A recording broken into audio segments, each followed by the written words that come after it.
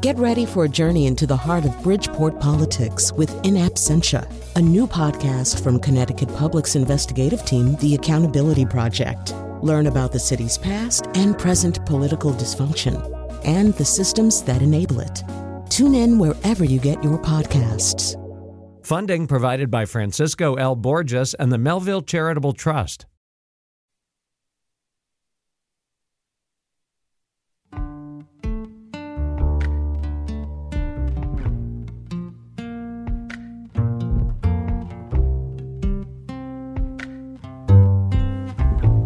This is Where We Live on Connecticut Public Radio. I'm Lucy Nalpathanchel. Our society celebrates families and the joy children can add to them. Yet getting pregnant can be difficult for some individuals or couples. The CDC says 12% of women have trouble getting pregnant, and male infertility can be a factor in about 1/3 of couples trying to conceive. Today, Where We Live, we talk about infertility and pregnancy loss. Coming up, we hear from a psychologist who specializes in fertility counseling, and we talk to a patient advocate who has experienced fertility challenges and now helps couples today. You can join us too. 888-720-9677. That's 888-720-WNPR. You can share a comment on our Facebook page or find us on Twitter at Where We Live. We wanted to start with a personal story. So joining us now on Zoom is Julia Pistel. She's a resident of Hartford and also host of the podcast Literary Disco. You probably hear her on Connecticut Public Radio occasionally on our talk shows. Julia, welcome back. Thanks for having me back, Lucy. Happy to be here. For people who don't know, you have a beautiful daughter, a beautiful family, and I enjoy seeing your adventures on Facebook. Can you talk about when you and your husband decided to try to have a second child, and what has been your experience? Yeah. So, first of all, I was laughing with one of my friends before doing this, saying, let's see if I can make it through this story without crying or cursing, because those are the two main emotional modes. But I have a daughter. I'm very, very lucky to already have her, and she was conceived really easily in a way that I think gave us a really false sense of like, oh, we're good. This is great. Easy peasy.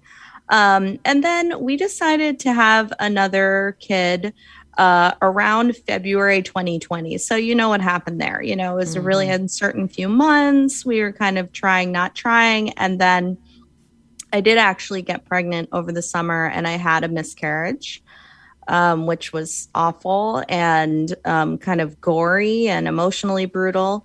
And then, after that miscarriage, kept on trying, had another miscarriage. And then I think after that second one, this feeling sank in, you know, oh no, this is not going to be easy. And maybe this isn't going to happen at all. So starting in around March, I started seeing a reproductive endocrinologist, and I'm actually in the middle of my third round of IVF right now. So the first two rounds did not go well. So it's absolutely a roller coaster ride, as they say. Although I was saying to another friend, you know, it's not really a roller coaster because there's no ups. It just seems to get worse and worse. So yeah, it's been more than a year of trying to figure this out and have the family that we want to have. Well, first, I'm sorry to hear about your miscarriages. That's also something that I feel like a lot of people don't talk about or feel uncomfortable talking about. And so when that happened to you the first time, you know, how did you get support? How did your doctors and others help you with this, and maybe the possibility of this happening again? Yeah, so my doctors were wonderful because the main thing that they wanted to communicate was, you didn't do anything, you know, it's not your fault. This is just math. And that is something that, you know, I would love to make sure people understand walking away from this episode of the show is that there's statistics involved. You know, there's so many pregnancies don't make it to term. And that's just how it goes, especially when you're a little bit older. I was 37 when that happened. So I wasn't actually all that surprised because I had so many friends who had miscarriages. So my support system was wonderful because I reached out to probably 10 or 12 friends who I knew who had miscarriages, and they really got me through it. And they're all wonderful. And I'm really lucky that they had shared their experiences publicly, or at least privately with me, so that I knew they were there to reach out to. And then since my miscarriage, I've done the same thing. I've been the person on the other end of the line for so many women who go through this. When you're in the process, you mentioned you're in your third round of IVF, you become almost an expert on all the different terms, and you mentioned the math and the probabilities, and you talk through, how you've gotten through these rounds of IVF, and, because we hear so many stories from people that it can be uncomfortable, and at the same time, it's also can be financially burdensome as well. Oh, yeah. I mean, there's so much to say about IVF. It's really its own kind of world, emotionally and physically. And I didn't really understand until I was going through it. When you're doing IVF, that it's very consuming. So one of my coping strategies has been to just get as curious as I can about the science and really understand how it works. And what we say, even when we're talking about IVF, because I think a lot of people, me included before I started, have this vague idea. It's like, oh, okay, you go to the baby store and they give you a baby. It is not that. It's a really complicated, delicate process of taking hormones, injecting yourself with all kinds of things. And then having your eggs retrieved while you're under anesthesia. And I think those aspects are what we do hear about, the physical reality and the physical experience. But the emotional experience I've found to be much more difficult. I do the physical aspect of it again and again, no problem so far. But the thing that happens with IVF is you have a certain number of eggs retrieved, and then every couple days you get a phone call about how many of them didn't make it. So you start with this big number, and then it goes down and down until hopefully you get one usable embryo. So it's just really difficult. And I've kind of been living in this world for a while, so it feels like it's never going to end. It feels like, oh, this is just what I do now. I go to the doctor every other day, and then I get bad news. And that's sort of my life right now. So it's been tough. And I would love for people to understand that when someone's going through IVF, it's not like a quick thing. It's a long, long process. You're hearing Julia Pistel here on Where We Live as we talk about infertility, the challenges that individuals and couples can face when they're trying to conceive. And in Julia's case, she's trying to have a second child. You can join us if you've also experienced this, if you want to share what your experience has been. 888-720-9677. That's 888-720-WNPR. Or find us on Facebook and Twitter at Where We Live. Julia, listening to you talk about, the stress and the emotions attached to having to do this and being in a third round of IVF, something that struck me when I was doing reading before this show is the phrase of this infertility is a lasting trauma. Even if you end up with a healthy baby, that long struggle to conceive is brutal, and it doesn't just go away overnight. Yeah, that's something that I've been thinking about and honestly working on this whole time. At first it's like, oh, I have a problem and I'm going to solve it. And then it becomes, okay, this is a part of me now. And the infertility is almost separate from the baby. And in my case, I have unexplained infertility. So there's no reason, this is just something that happens, is the right egg isn't coming down or the right egg isn't showing up. And it's something that I'm really coming to terms with, thinking about, my life is not going to look like what I wanted it to look like. And there are certain things that I see that are really sad, like two siblings playing together who are really close in age, like that possibility is gone. So watching possibilities sort of fade out is a really difficult part of this. And, something that I read that actually made me feel better, or at least less, a little less crazy, big air quotes there, is folks who are going through IVF have similar mental health patterns to folks who are going through cancer treatments. So it is really that traumatizing and that heavy, and not something that, I will ever truly be able to wipe my hands and say, oh, that was bad, but now I'm done. And given all the sacrifices that you and your husband have gone through in this journey to grow your family, this is something that you're not going to give up on, right? Are you feeling good right now in this third round, Julia? Yeah, I am feeling good right now. Just because of where I am in the process. I had a good egg retrieval, so that's wonderful. But I think for me, I have had to separate my mental health from the outcome of having a baby, and instead say, okay, here's what I can do to make this meaningful, even if there is no baby, even if I do this and nothing happens. So for me, the things that I've sort of latched onto are being really open about it and talking to people about it so I can support someone else later. Or like I said, being really curious about the science.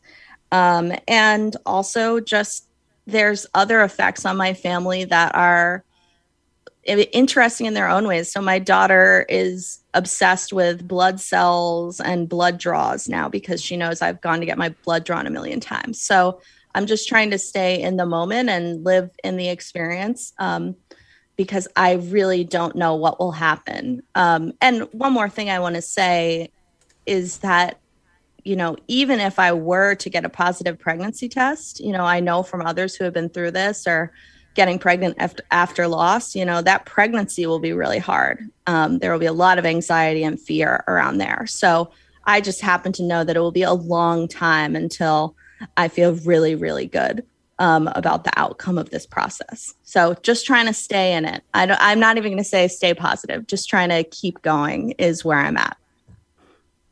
Well, Julia, we really appreciate you sharing your story with us. It's personal, but I think you make a big impact when people hear you talking about this. But we want to thank you, Julia Pistel, for coming on the show today. She lives in Hartford, and she's host of the podcast Literary Disco.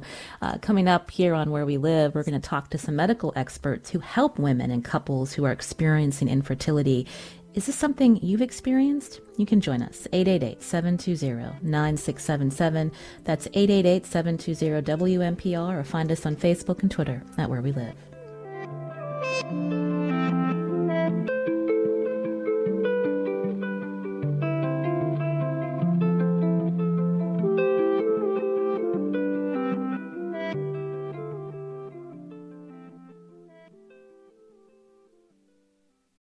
Support for this podcast comes from Hartford Healthcare.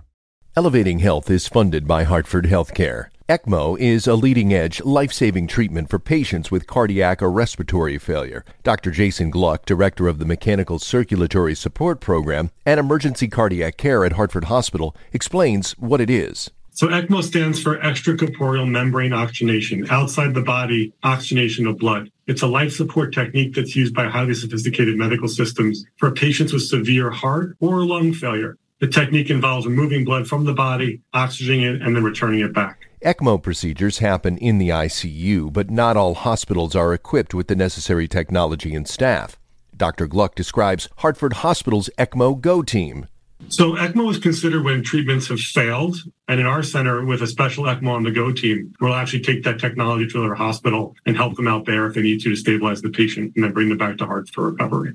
For more information, go to ctpublic.org/elevatinghealth. This is Where We Live on Connecticut Public Radio. I'm Lucy Nalpathanchel.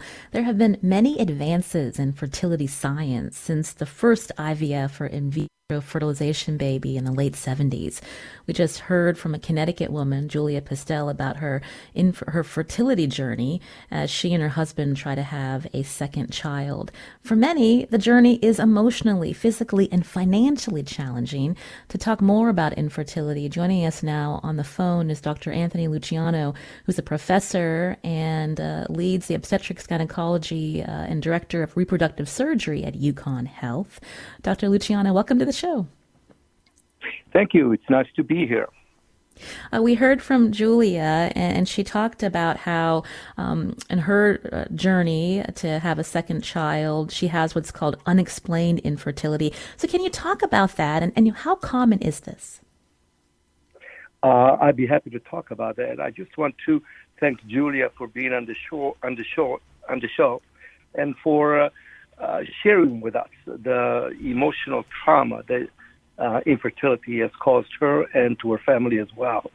This is not something that's been appreciated by the society, by medical insurance, and by the medical profession for a long, long time. And in fact, infertility was not thought to be a medical condition for many years, and until recently, it was not covered by medical insurances.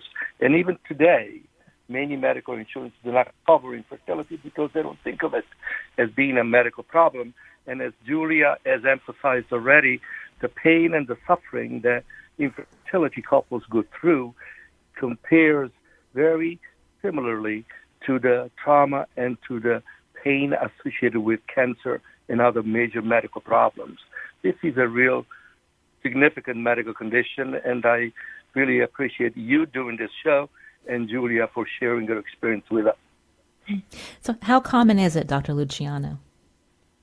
Fertility or infertility is about 10 to 15% common in this country. In other countries, especially Africa and third world countries, it could be as common as 40% of reproductive age couples. So the various causes of infertility include hormonal problems, include genetic problems, as well as organic problems. By organic, I mean problems with the uterus, problems with the fallopian tubes, things like endometriosis, uterine fibroids, etc. And as you mentioned earlier, about 30 to 40% of infertility is caused by a male problem. I hate to talk about causal relationship because it's not your fault and my fault. It's not the man's or the woman's fault. This is a couple's problem, which, as we said, occurs in about 15% of couples, and the problem may be multifactorial. And it is up to us to, as physicians and as experts in infertility, to specifically find the cause of the problem and obviously treat it accordingly. I'm glad you brought that up, because do you often see patients who blame themselves for not being able to conceive, Dr. Luciano? Indeed, that is a very unfortunate thing. When we tell couples or when they realize that they have infertility, the first question they ask themselves is, why me? And what have I done wrong? And with that question itself, there is a degree of guilt. And we spend a lot of time with couples making them understand that we are living beings and we are subject to illnesses, diseases, and the organic dysfunctions, which they are not our fault. They just happen to living creatures. When they happen, we have to focus on the problem, make a diagnosis, and treat it accordingly. You can join our conversation as we talk about infertility.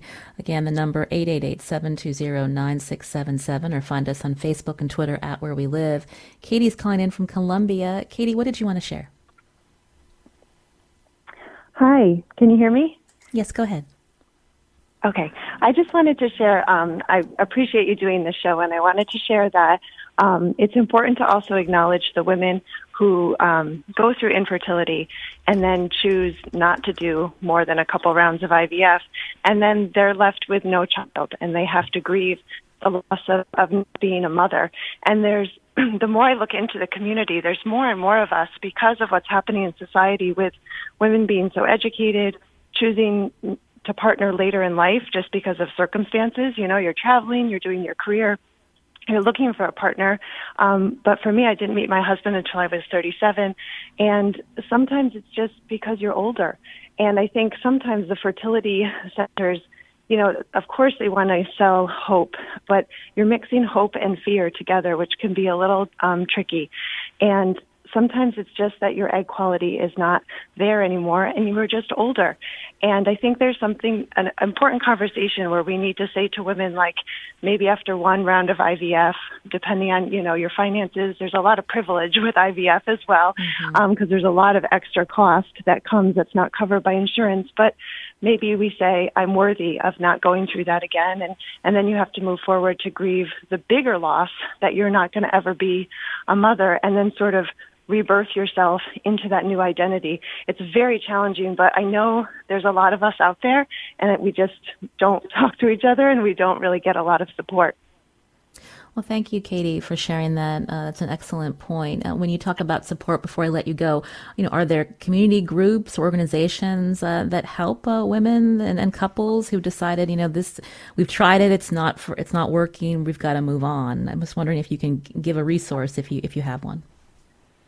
Yeah, the one I just found recently is called Gateway Women. They're out of the United Kingdom, but they have a large online presence. I haven't really joined them, but I just started listening to the person who started the group. I think it's Jody Day, and a lot of her podcasts, just she says, is just so affirming. You know, that we really celebrate motherhood, and that's how we move forward in our partnerships. And as women, a lot of family events and celebrations are all around children and family. And so you have to really, you know, stay grounded and find people who you can talk to about this different path that has come along from circumstance, not from choice. Well, thank you, Katie, for calling in today. Again, the number 888-720-9677. I wanted to bring into the conversation Dr. Beth O'Donnell, who's a clinical psychologist in private practice in Stanford. She specializes in infertility counseling. Dr. O'Donnell, welcome to the show. Hi, thank you for having me. Can you respond to what the caller Katie has shared, and you know the fact that there's not everyone's circumstance is different, and earlier I'd asked Julia that she's going to keep trying, but for some that's not an option. Can you talk about that? Absolutely, I think Katie made a really important point, and the journey is not straightforward. It's different for everybody. It involves many layers of loss, a lot of uncertainty. It's traumatic. And I think this is where infertility counseling comes in, that people need help navigating. They need to know when they can give themselves permission to end or to change course, or, it's an identity crisis that they, like Julia pointed out, that people have to sometimes recreate the entire vision that they had for their lives. And one of the things that people have to understand is that if you ask a 10-year-old whether they're planning to have children, most 10-year-olds know. This is something that people envision for a long time, and it's really embedded in their identity. So it truly is a crisis on many levels. When you talk about a crisis, when it impacts identity, what about the strain that it puts on relationships and partnerships? Yeah, well, it does, and that part is often invisible to people in the patient's social support network. People who aren't going through infertility or pregnancy loss really don't get it. That to a patient who is, the whole world looks pregnant, and they feel so left out. It's just heartbreaking and isolating. And, the thing I see that I think is most painful is the patients feel left out of celebrating other people's children. They want to be a part of that. They want to be happy that their friends are having babies. And so, again, there's so many layers of loss that they feel really just on the outside. And they need help navigating that. How do they, with self-care, with boundaries, with finding people who know how to be supportive and who do get it. I think the online communities are wonderful for that, and people should take advantage for that. that they need sort of strategies for getting through and protecting their support system and their life so that it's still there for them later. I wanted to bring Dr. Luciano back into the conversation. When we were hearing from Julia, she was very honest about having to navigate pregnancy loss too, even after when women may have a successful IVF treatment, but trying to tamp down that excitement because of the chances that it won't go to term. Can you talk about that? Unfortunately, miscarriages are very common. It is estimated that about at least 15% and perhaps as many as 25% of all conception, of all pregnancies, end up in miscarriages. The causes for miscarriages are numerous. They start from genetic problems whereby the egg and the sperm have inadequate number of chromosomes or quality of chromosomes or genes, and therefore the result of the karyotype or the chromosomal makeup is incompatible with life.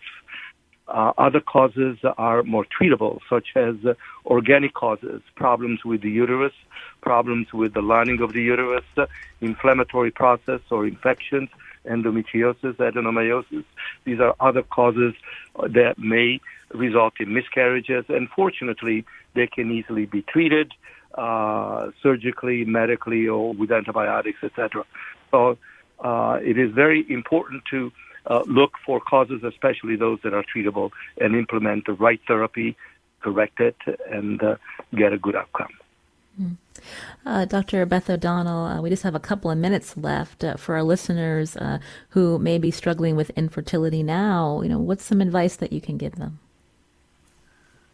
So I like to tell people that the Chinese character, it's for crisis and opportunity is the same. It's the same character. And, that this is a time in their life where sometimes for the first time they're learning that life is not fair and that there's great suffering in life, and that this is an opportunity to grow in some way, whether it's growing their marriage, whether it's growing their coping skills, learning new coping skills, whether it's learning how to protect their relationships. That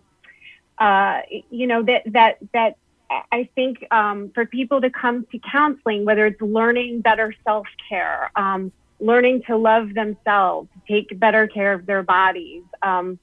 This is an opportunity to do that. And it's important, and they will take those skills with them for the rest of their life. Hopefully they will resolve the issue, but their life doesn't have to fall apart over this. And I think that's important for people to sort of consciously recognize and grab onto. Well, Dr. Beth O'Donnell, who's a clinical psychologist in Stanford, specializing in infertility counseling, thank you so much for coming on the show. We appreciate it. You're welcome. Also with us today is Dr. Anthony Luciano, professor and vice chair of obstetrics and gynecology at UConn Health. Dr. Luciano, thank you. You're very welcome. This is Where We Live on Connecticut Public Radio. I'm Lucy Nalpathanchel. We'll continue talking about fertility challenges after the break. We'll hear from a woman who's a patient advocate for couples trying to conceive. First, it's Connecticut Public Radio's Fall Membership Drive. Support the conversations you hear each and every day here on Where We Live with a pledge. Here are two of my colleagues to tell you more.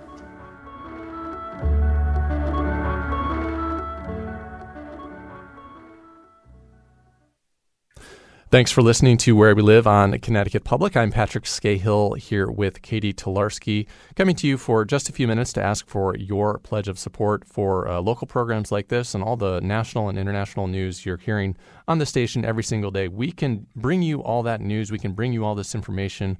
We can bring you all these stories and interviews because you make that pledge. You make that pledge of support. So if you've done it already, thank you so much. If you haven't, here's how. 1-800-584-2788, 1-800-584-2788, or go online to ctpublic.org and make your donation there. That's right. 1-800-584-2788 is the number to call to support Where We Live, to support all of our local programming here, all of our local news. We have 2 daily talk shows, as you know, Where We Live and the Colin McEnroe Show. We have 3 relatively new weekly programs, Audacious, Disrupted, and Seasoned. you're enjoying those programs, if you're a listener, if you listen on your podcast or you listen on air, support it. Support the great teams that are working hard to put those programs together and to bring you the information, the news, the entertainment that you get every week, every day. 1-800-584-2788 or ctpublic.org. Yeah, and of course, Where We Live has been exploring issues big and small across not only our state, but really our world. And one story, one show that I particularly really enjoyed was a show on Connecticut Paralympians that Lucy did a few weeks back. And it was just a great conversation with several of these really elite athletes who are from Connecticut, kind of sharing their journey, sharing their stories, sharing what it was like to compete in the Paralympics this year. And that's just, typical of what Lucy and her team do. They find these stories in our own backyard and they make them bigger, and they make them really kind of relatable and approachable. And it's just a great service, really, that Lucy and her team provide to the community. They can do that, again, because you make that pledge of support. So if you're in a position to support Where We Live, we are asking that you do that now, 1-800-584-2788 or ctpublic.org. And of course, that's just one example of many shows, Katie, that Where We Live has done recently that have just been wonderful. Yeah, I remember that show too, and I loved the story. Super inspiring. I know that they talked to an athlete. I think he was from Fairfield University, and a coach, and there's been a bunch of Paralympians that have come out of this one program at Fairfield. So it really was an excellent program where I learned about, again, these people in our state that are incredible. And a lot of us don't know that they're here doing this work and working so hard to get to the Paralympics, or again, as Patrick said, that show among so many others, just a few that we've had in the past couple of weeks, a few shows that Where We Live has produced, alcohol use disorder in women, a look at shared housing, talking to oceanographer Robert Ballard. He's another big hero in the state of Connecticut. And of course, current events like the refugee resettlement as Afghans arrive in Connecticut. Is the state supporting this community?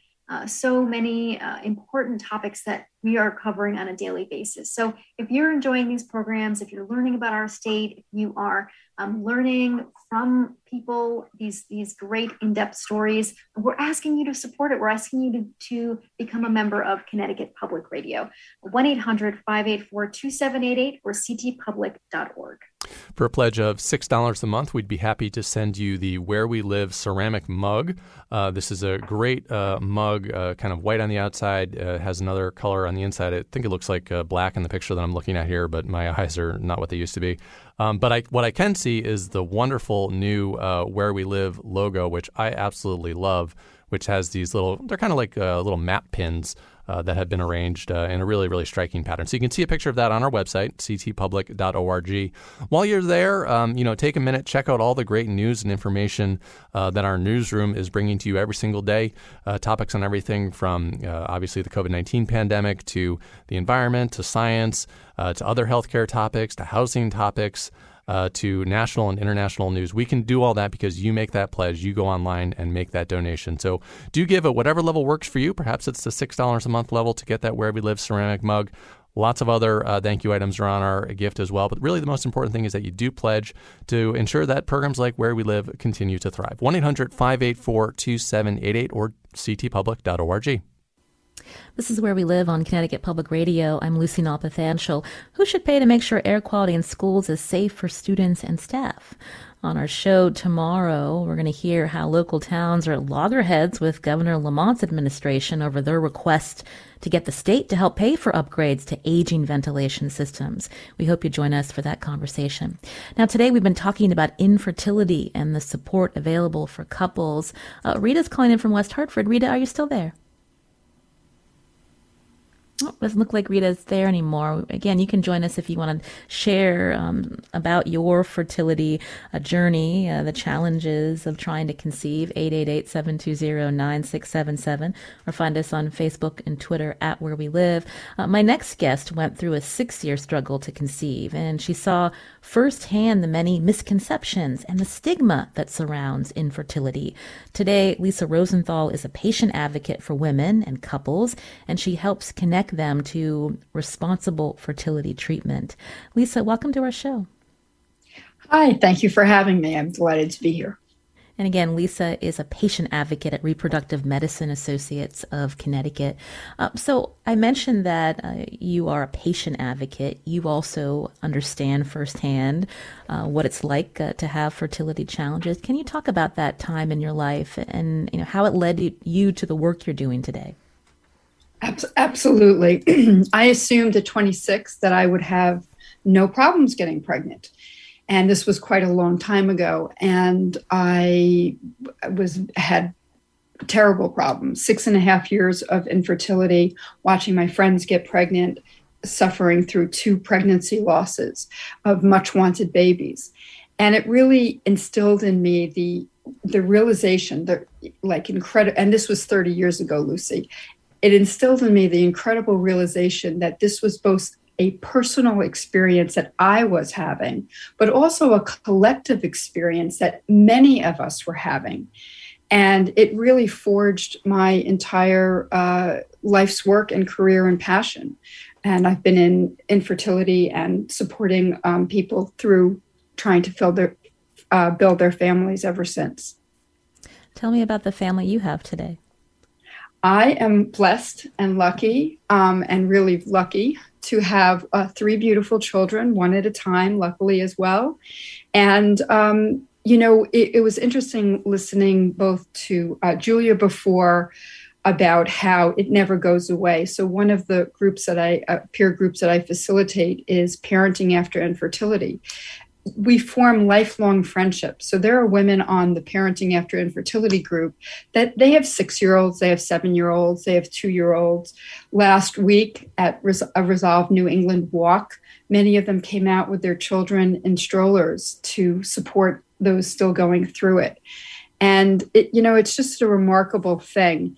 And I did want to just mention Katie, who called in, speaking so eloquently about what happens often with infertility. And the biggest challenge, I think, with infertility is that if we were to tell somebody, you're going to go to a fertility practice, you're going to spend 3 years there, you're going to spend more time, money, and energy than you ever wanted, but at the end, you're going to have a child. It would be a different experience, Lucy, but we can't make that guarantee because that guarantee isn't real.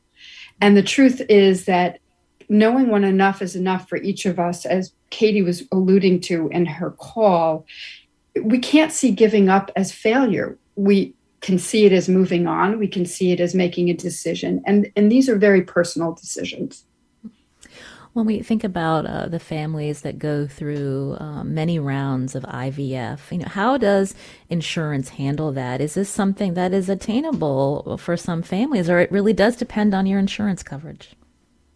Well, we're lucky in Connecticut. We are one of the 19 states that have a state mandate or insurance bill.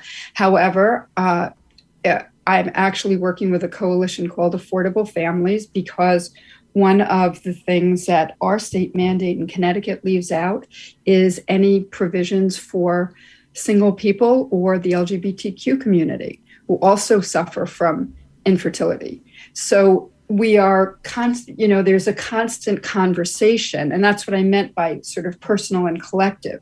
So there's a conversation going on with our legislators on a regular basis about infertility and why, as Dr. Luciano also discussed, why is reproductive disease, which this is acknowledged as reproductive disease by the American Medical Association, why it is not covered like other diseases are covered. It surprises me when you mentioned LGBT individuals and individuals. That's still an issue here in our state because we think of Connecticut as being very progressive. There was something that was signed recently, the Parentage Act. Tell me how that will help the couples and clients that you counsel. We're very, very proud of that. And that was a coalition that worked very, very hard.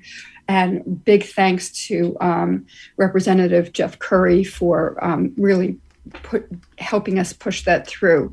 The Connecticut Parentage Act means that somebody will no longer have to go through a costly and time-sensitive second-party adoption of their own children. And it confers on an LGBTQ couple the same rights that we have for a hetero couple, that the parent is going to be acknowledged. And that goes into effect January 1st. So we're very, very excited about this. It really makes big changes for that community. You're hearing Lisa Rosenthal here on Where We Live. She's a patient advocate at Reproductive Medicine Associates of Connecticut as we talk about infertility and hear first-person accounts of this journey that is not uncommon, but we just don't talk about it enough. You can join us, find us on Facebook and Twitter at Where We Live.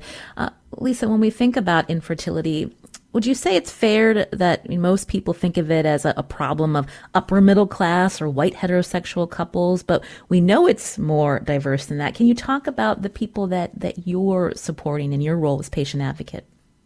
Yes, thank you for the question. I have for a long time felt like we have looked at this in a very elitist way, in a very privileged way.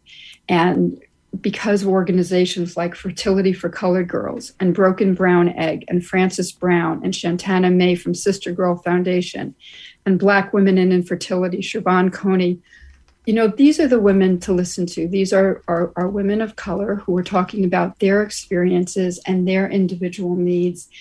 And I defer to them about how they talk about the experience. But I will say that 1 in 8 couples have this experience, and it is completely unbiased. Infertility is completely unbiased. It doesn't care, what color or what race or how you identify or what your gender is. There's certainly certain things like endometriosis and PCOS Challenge is another great organization that absolutely do affect women of color much more than they affect white women. And so, again, we really need to be aware of these differences, and we need to be aware of our privilege. You said PCOS. What is that? Polycystic ovary syndrome. We just finished September as PCOS Awareness Month. And in fact, Lucy, I'm not sure if you're aware, but October is Pregnancy Loss and Infant Loss Awareness Month. So it's really wonderful that you're doing this show today. Well, producer Tess Terrible gets props for scheduling that, especially this month.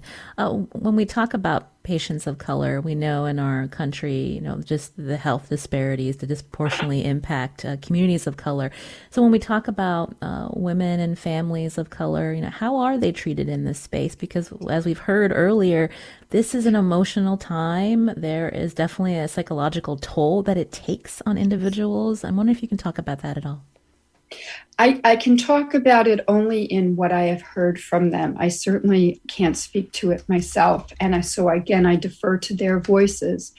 And what is true is that just like in every other part of healthcare, they're not necessarily listened to the same way.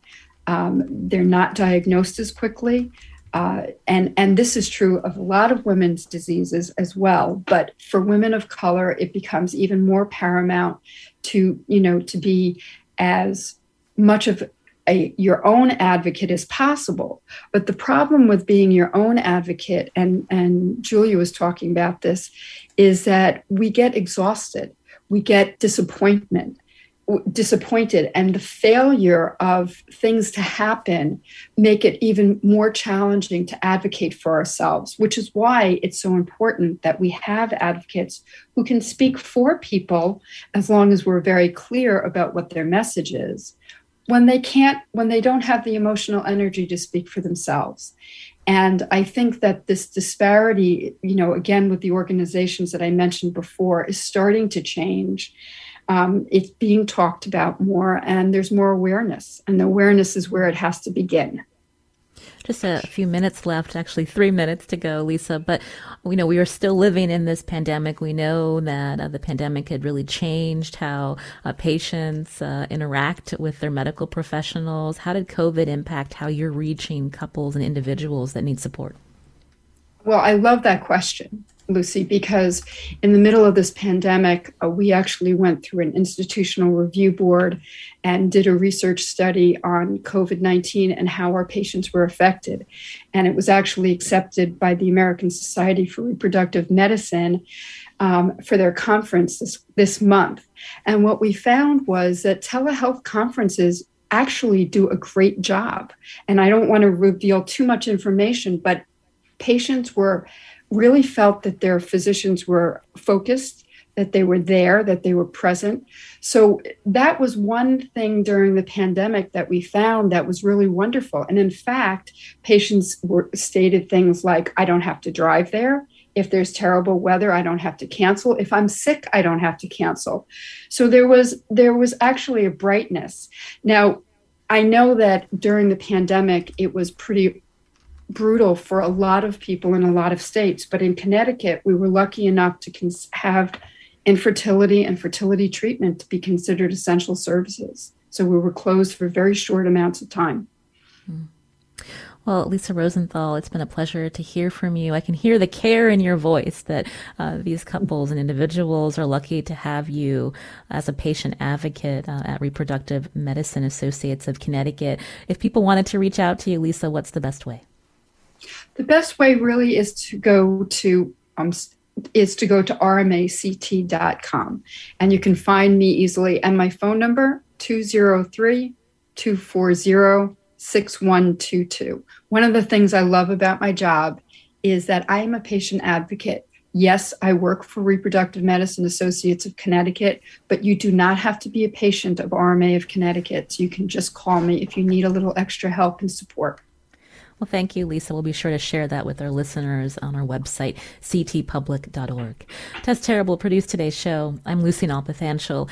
If you listen to Where We Live regularly, you know we cover a wide variety of topics on this show, and we aim to bring you stories of Connecticut residents and our communities. Support Where We Live and all the programming on Connecticut Public Radio. It's our fall membership campaign. Here are two of my colleagues to tell you more.